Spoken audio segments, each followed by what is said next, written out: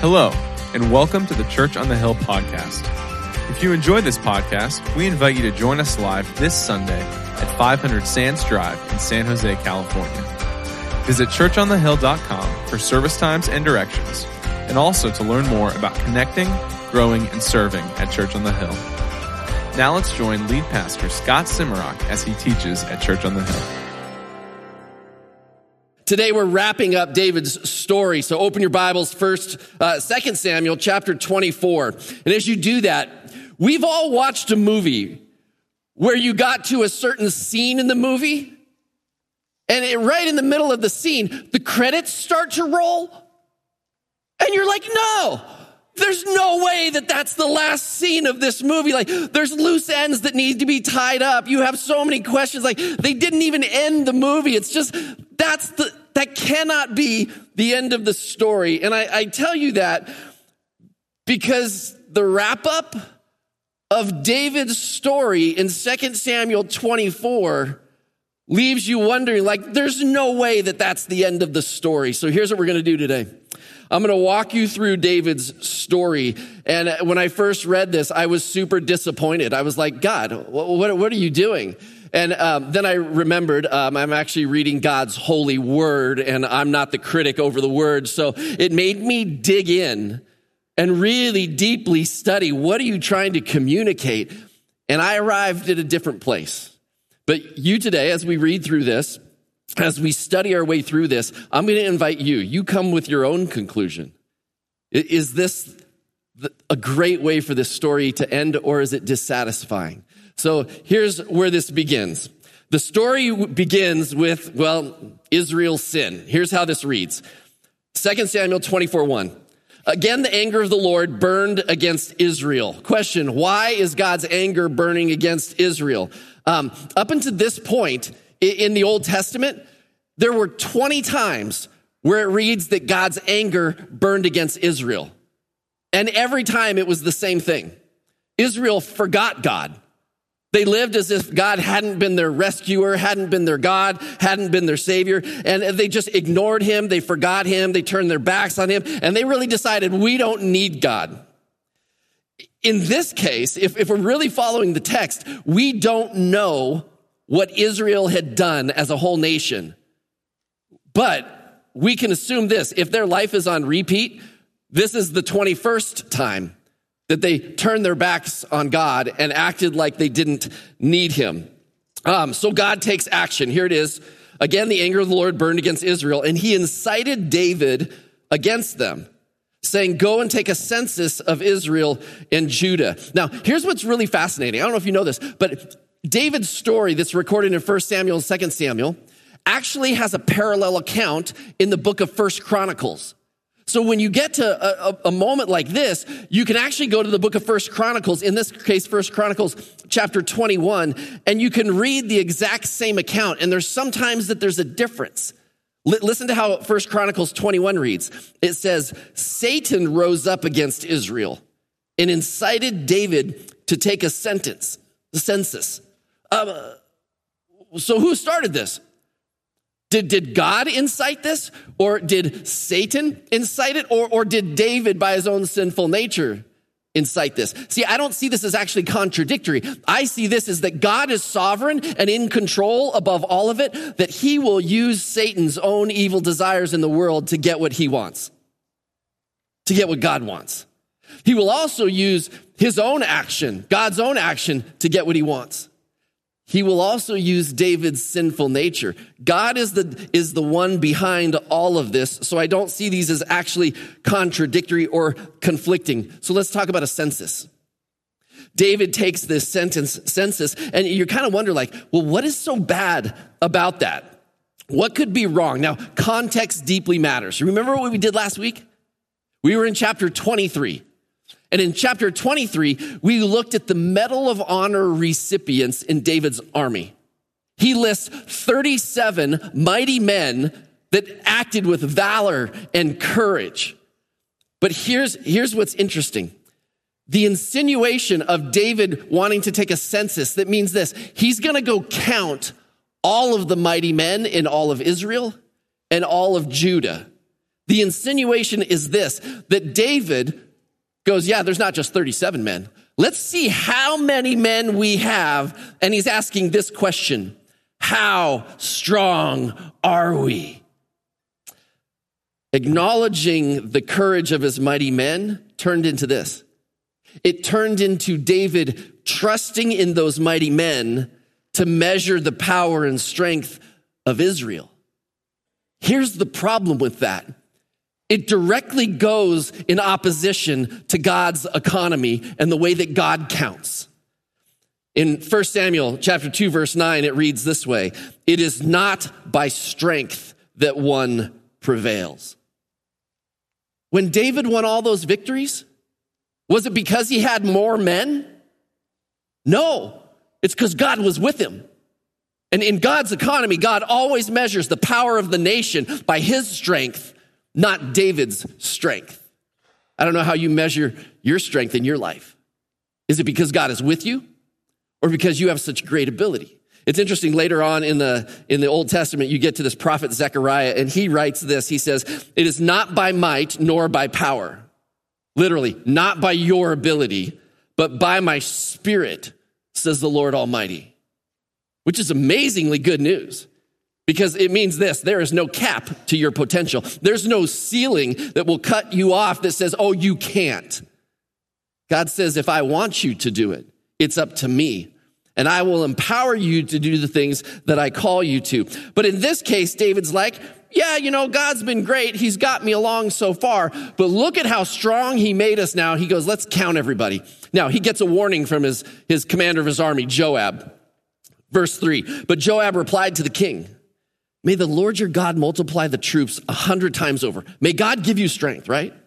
And may the eyes of the Lord the king see it. But why does my Lord the king want to do such a thing?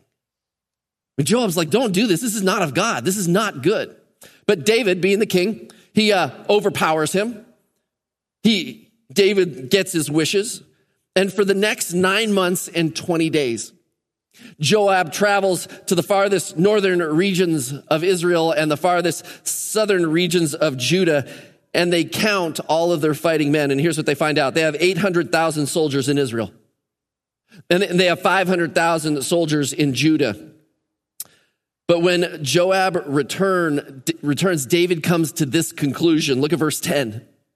David was conscience-stricken after he'd counted the fighting men, and he said to the Lord, I have sinned greatly in what I've done. Now, Lord, I beg you, take away the guilt of your servant.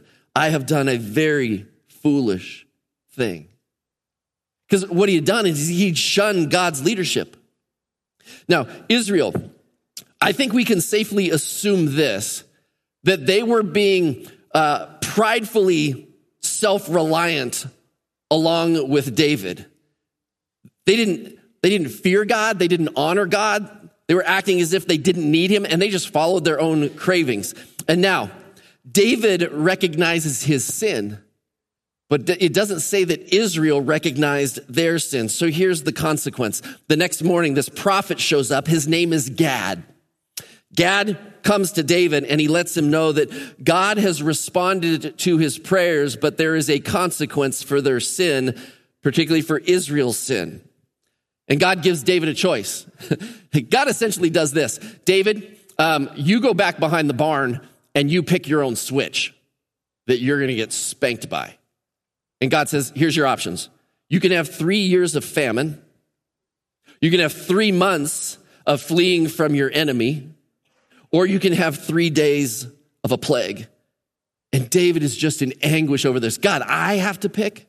Here's his conclusion, verse 14. David said to Gad, I'm in deep distress. Let us fall into the hands of the Lord. Here's why. For his mercy is great, but do not let me fall into human hands. It's an amazing statement about how David views God as merciful. And it's an interesting statement about how he doesn't trust his enemies. I don't trust my enemies that they will be merciful. So he puts himself into God's hands and he says, I'll take the 3-day plague. Verse 15, so the Lord sent a plague on Israel from that morning until the end of the time designated. and 70,000 people from Dan to Beersheba died. Dan is a town in the farthest north section. Beersheba is a town in the farthest south section. So there's this angel of the Lord that carries this plague, this angel of death, from the farthest north to the south. And people died. 70,000 people. And remember, it is not because of David's sin. David's sin was the tip of the iceberg. It's about Israel's sin because God's anger burned against not just David, Israel. You get to verse 16. When the angel stretched out his hand to destroy Jerusalem, the place where David lives, the Lord relented concerning the disaster and said to the angel who was afflicting the people, "Enough, withdraw your hand." The angel of the Lord was then at the threshing floor of Araunah the Jebusite. That's the man who owned this land. So let's be clear. Behind the plague, there's actually an angel of God, an angel of death who's doing this. And as this angel approaches the capital city where David lived, God said, "Enough, stop." I do think it's interesting that David had a moment of repentance, and yet God doesn't inflict the consequence on his family, but we don't see a repentance of Israel, who just has to take the consequence of their sin. So this threshing floor, you know what this is, right? It's where they would process grain. They would go there, and it'd be up on a hill, because up on a hill, that's where the wind would blow. And they would take the winnowing fork and kind of toss the grain, and the inedible chaff would blow away, and the good, heavier grain would fall to the ground. And it's where they processed this. So David goes there, and he sees this angel, and he has this full confession of his sin. "God, I have messed up, forgive me." And the prophet Gad then tells David, "Here's what God wants you to do. On that threshing floor, I want you to build an altar to the Lord." So David goes to the owner, Araunah. He goes, "Listen, I need to purchase your land so that I can put an altar here." And Araunah's like, "You don't have to purchase it. If it'll stop this plague, you can have it all for free." And David makes this statement. Look at verse 24. But the king replied to Araunah, "No, I insist on paying for it. I will not sacrifice to the Lord my God burnt offerings that cost me nothing." I just want to hit a pause button here for the story real quick. As you live for Christ, as you show generosity, as you make sacrifices and you give back to God, I just want to ask you this question. Does it actually cost you something? Your time, your talents, and your treasure. Does it actually cost you anything? Or is it something that it's just your leftovers? It's just something that you will never feel if you give away that time, that talent, or that treasure. Because in David's situation, he's so grateful to God for this death stopping that he says, no, whatever I sacrifice back to God, I want it to cost me something. And then here is the final verse. This is the scene right before the credits are about to roll. It says this: David built an altar to the Lord there and sacrificed burnt offerings and fellowship offerings. Then the Lord answered his prayer in behalf of the land, and the plague on Israel stopped. That's it. Story over. Movie over. The writer of 2 Samuel seems to stop there, and then the credits roll. Satisfying? Is this the ending that you thought the writer would bring to you about David's life? Now, if you want to hear how he died, you could turn the page and go to 1 Kings and you see the end of David's life. But listen, this is where the writer of 2 Samuel stops. So look at this carefully with me. David built an altar, a stone altar, and sacrificed burnt offerings on the altar. Now, we got to understand what a burnt offering is. Okay, in the Old Testament, it was this. You would bring a bull, a goat, a sheep, or if you were really poor, you'd bring a bird.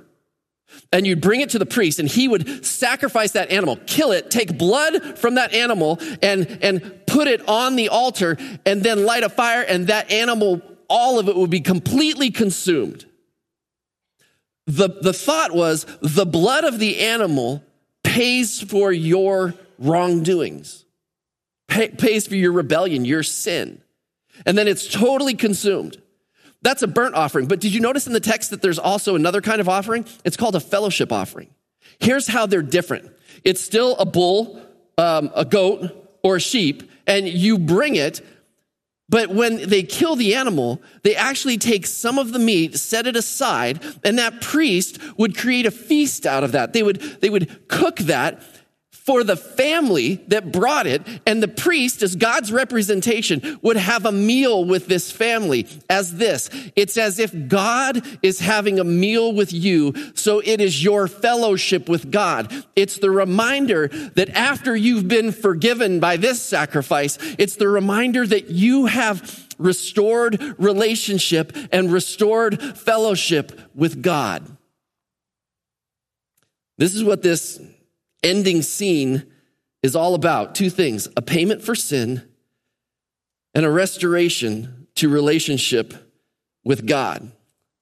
Now, here's what's also interesting. Remember I told you you go to the book of Chronicles and get a parallel account of this? This is how 2 Chronicles 3:1 tells the story. And this is afterwards. And it tells the story of David's son, Solomon. Now, if you remember this, Solomon, his son, he built a temple. Here's the interesting question. Where did he build the temple? 3:1 says this: Then Solomon began to build the temple of the Lord in Jerusalem on Mount Moriah, where the Lord had appeared to his father David. It was on the threshing floor of Araunah, the Jebusite, the place provided by David. For the next 1,000 years, now, I know that Israel would get conquered and exiled and the temple destroyed, but for the next 1,000 years, the whole point was that they would have an altar where David started this burnt offering and fellowship offering so that people could be forgiven and have fellowship with God, that this would be for the next 1,000 years where this would happen. On the same site because of this story. This whole moment was for the Jewish people to recognize that God put an end to death on that day and forgave the sins of Israel because there was a sacrifice on an altar that would later become the temple that would then point to something else. So, the ending of 2 Samuel. Do you like it? Does that feel great? Like, wow, there's so much hope that is coming for this. I'm going to say this. I think what it does is 2 Samuel is the prequel to the sequel. Star Wars fans in here? Yeah. You went to, if you're old enough, you went to see Star Wars 1, 2, and 3 in the 70s and 80s, right? Like, oh, what a great series. And then in 1999, they came out with episode number 1. No. I watched 1, 2, and 3. And then they came out with episode 1. And you're like, no, this is 4. And what we didn't realize, and if you're not a Star Wars nerd, this is what happened. They put this series, and 1, 2, and 3 happened here, but then they're telling the story about what happened earlier. See, you and I, we read this story known as the Gospel of Jesus Christ. The good news about Jesus in Matthew, Mark, Luke, and John. And then we go back and we read 2 Samuel, which is the prequel to this story. Let me prove it to you. Here we go. This is where it gets fun. Here's the summary of 2 Samuel 24, right? It starts with sin, right? And I know some of you are like panicking. Like, man, this is going to be the longest message ever. I haven't even filled in one single blank yet. And I know you're nervous, but here we go. You better get writing. It starts with sin. It's Israel's sin and David's sin, the pride of self-reliance. And number 2, it goes to guilt. David recognizes his own sin. Israel does not, though.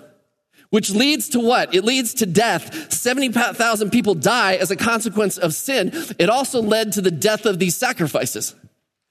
Then it's mercy. God stopped this angel from delivering the plague of death onto Jerusalem. And then there's this sacrifice on a hill where an altar was built so David could offer a blood sacrifice so that death could be halted. And these two sacrifices, the burnt offering, the fellowship offering, they represent this. Number 6, forgiveness, relationship, and a way back to righteous living. Does that sound familiar to any other story? That 2 Samuel, the way it ended, begs the question, what's next? And 1,000 years later, Jesus would arrive on the scene and live out those same 6 points. So here's what I want to do. The book of Romans summarizes why Jesus came. So let me walk you through what Romans says about those 6 points. Number 1, in relationship to sin. Romans 1:21 says, "For although they knew God, they neither glorified him as God nor gave thanks to him.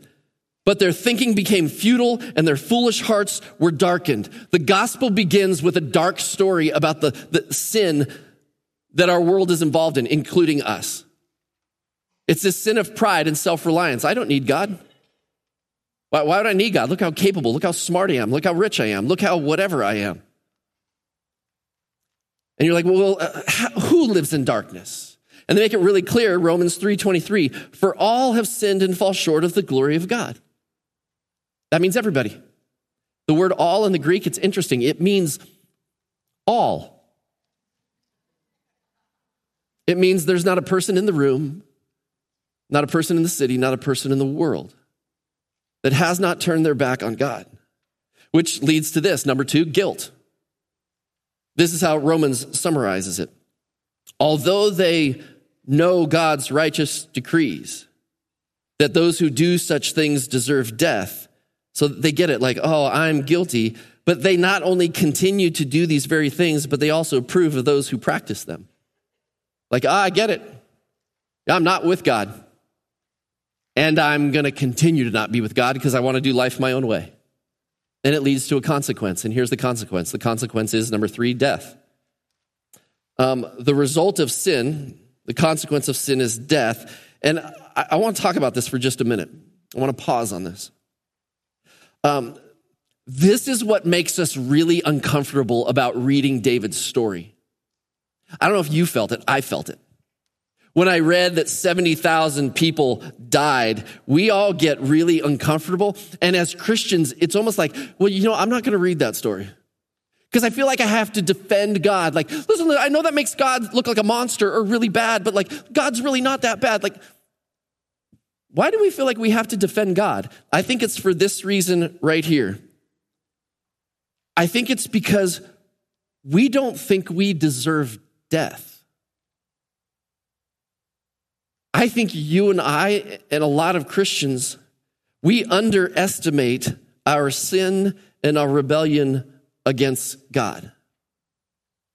I think we have this false idea that humanity, us included, we're really not that bad. I mean, we're good with a little bit of sin. My neighbors, though, they're not even that good. They got a lot of sin. And I don't think we see it the way God sees it.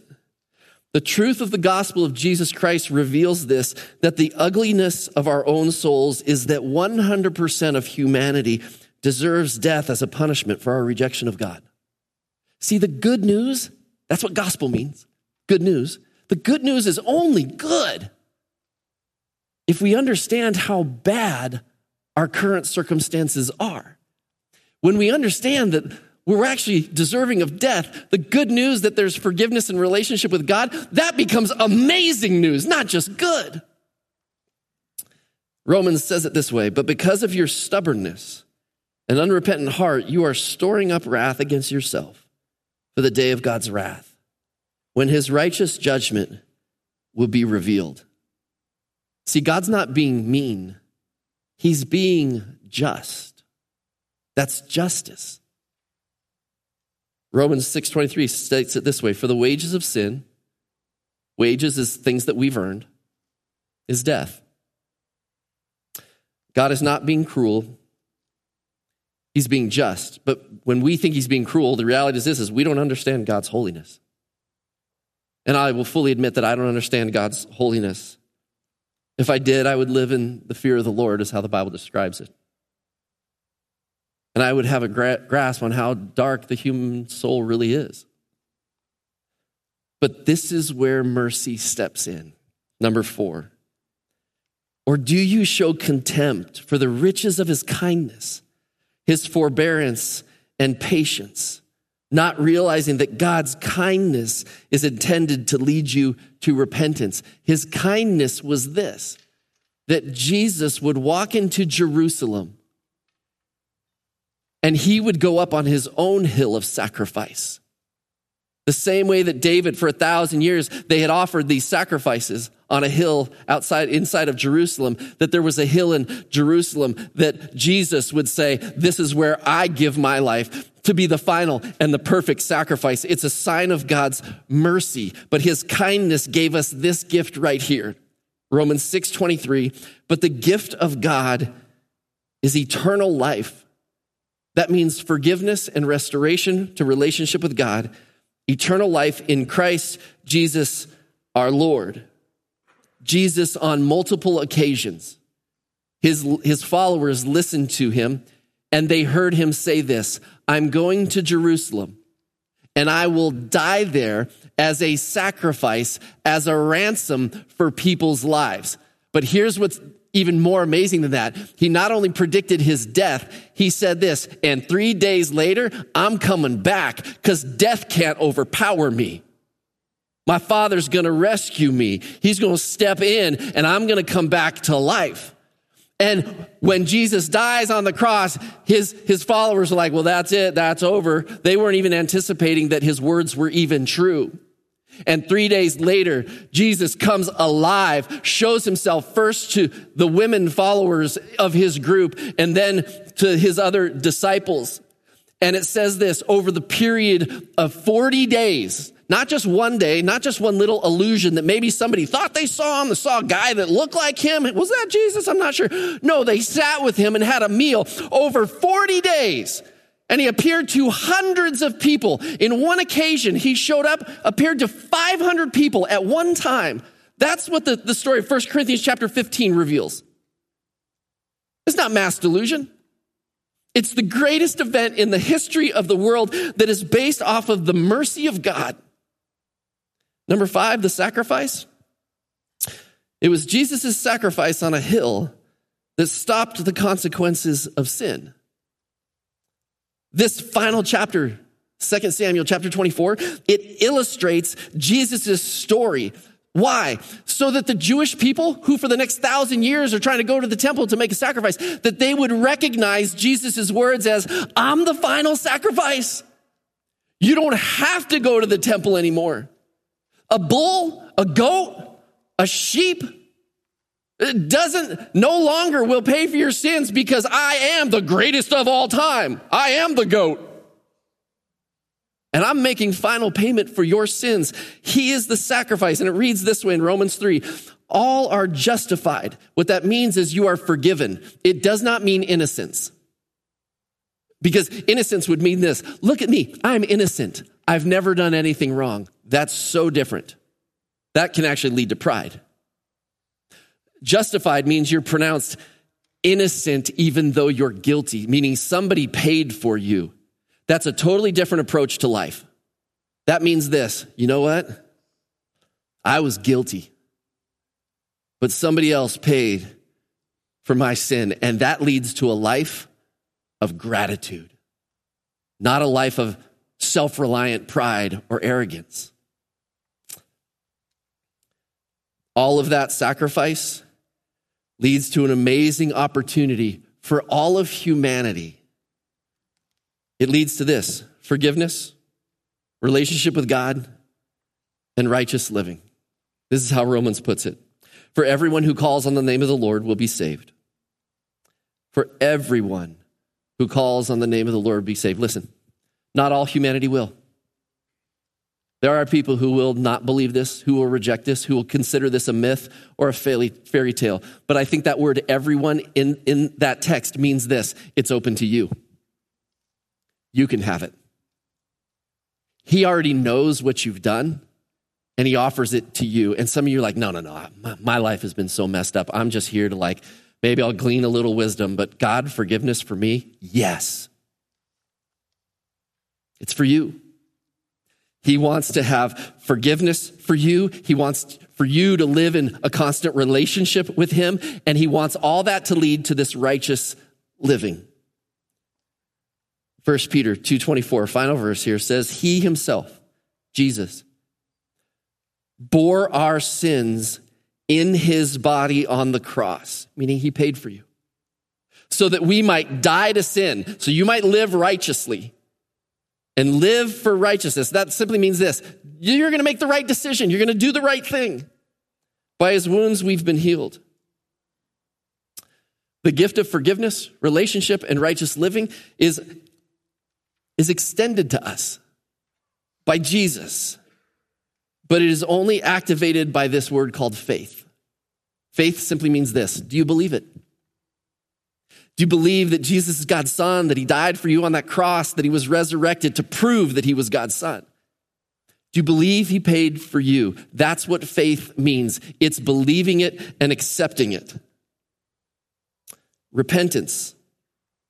Repentance is this: I lived my life in prideful self-reliance. Now I live in relationship with Jesus where I rely on his leadership. He's my boss. That's the part where the word Lord comes in. Jesus, he's my Savior and Lord. You've heard that, read that in the text, right? He's not just the one who saved us. He's the one who he's our Lord. He's our boss. He's the one who leads us. So I'm going to finish with this. Where are you? Where are you in relationship to the gospel of Jesus Christ?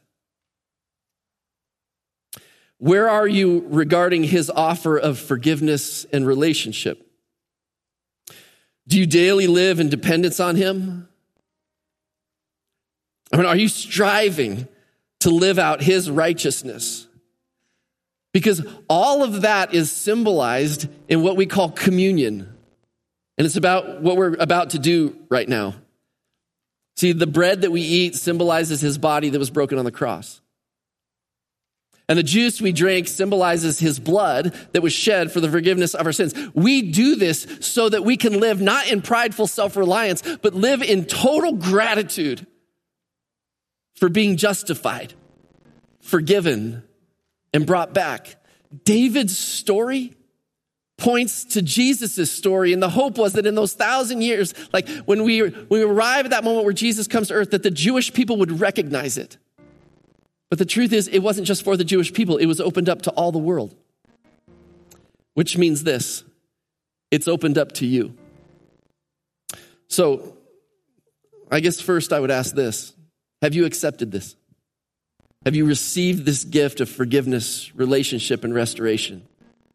And if you haven't, then do it today. Here's how you do it. You pray, and you say, God, I believe, I have faith that Jesus really came to earth. He's your son, and he died in my place. And I've lived without you in my life, and now I'm turning my life over to you. I'm receiving forgiveness. You're adopting me as one of your kids. I'm going to live in relationship with you every day, and you're going to take my rebellious life and turn it into a righteous life. That prayer isn't this magical thing that like, oh, now I can just go do whatever I want. No. That puts you in relationship with God. And some of you might need to receive that today. And if you do that today, I'm going to tell you this: don't let it be a secret. If it's a secret, the righteous living just never seems to follow. We just go back into our same old patterns. So you tell somebody, you come tell me, you tell anybody you came with. Tell another Christian, today I gave my life to Christ. And for those of you that you've already made this decision, I will ask this question. Maybe you've accepted that, but man, there's some unrighteous living going on in your life right now. Man, confess that. God, I want to be done with that. It's got a grip on me, but your strength has the ability. I'm going to live by your strength, not by my might, not by my power, but by your spirit. And that, God, you would get that off of me. And I would make the right decisions now. And for those of you, you're like, no, I'm walking with Christ.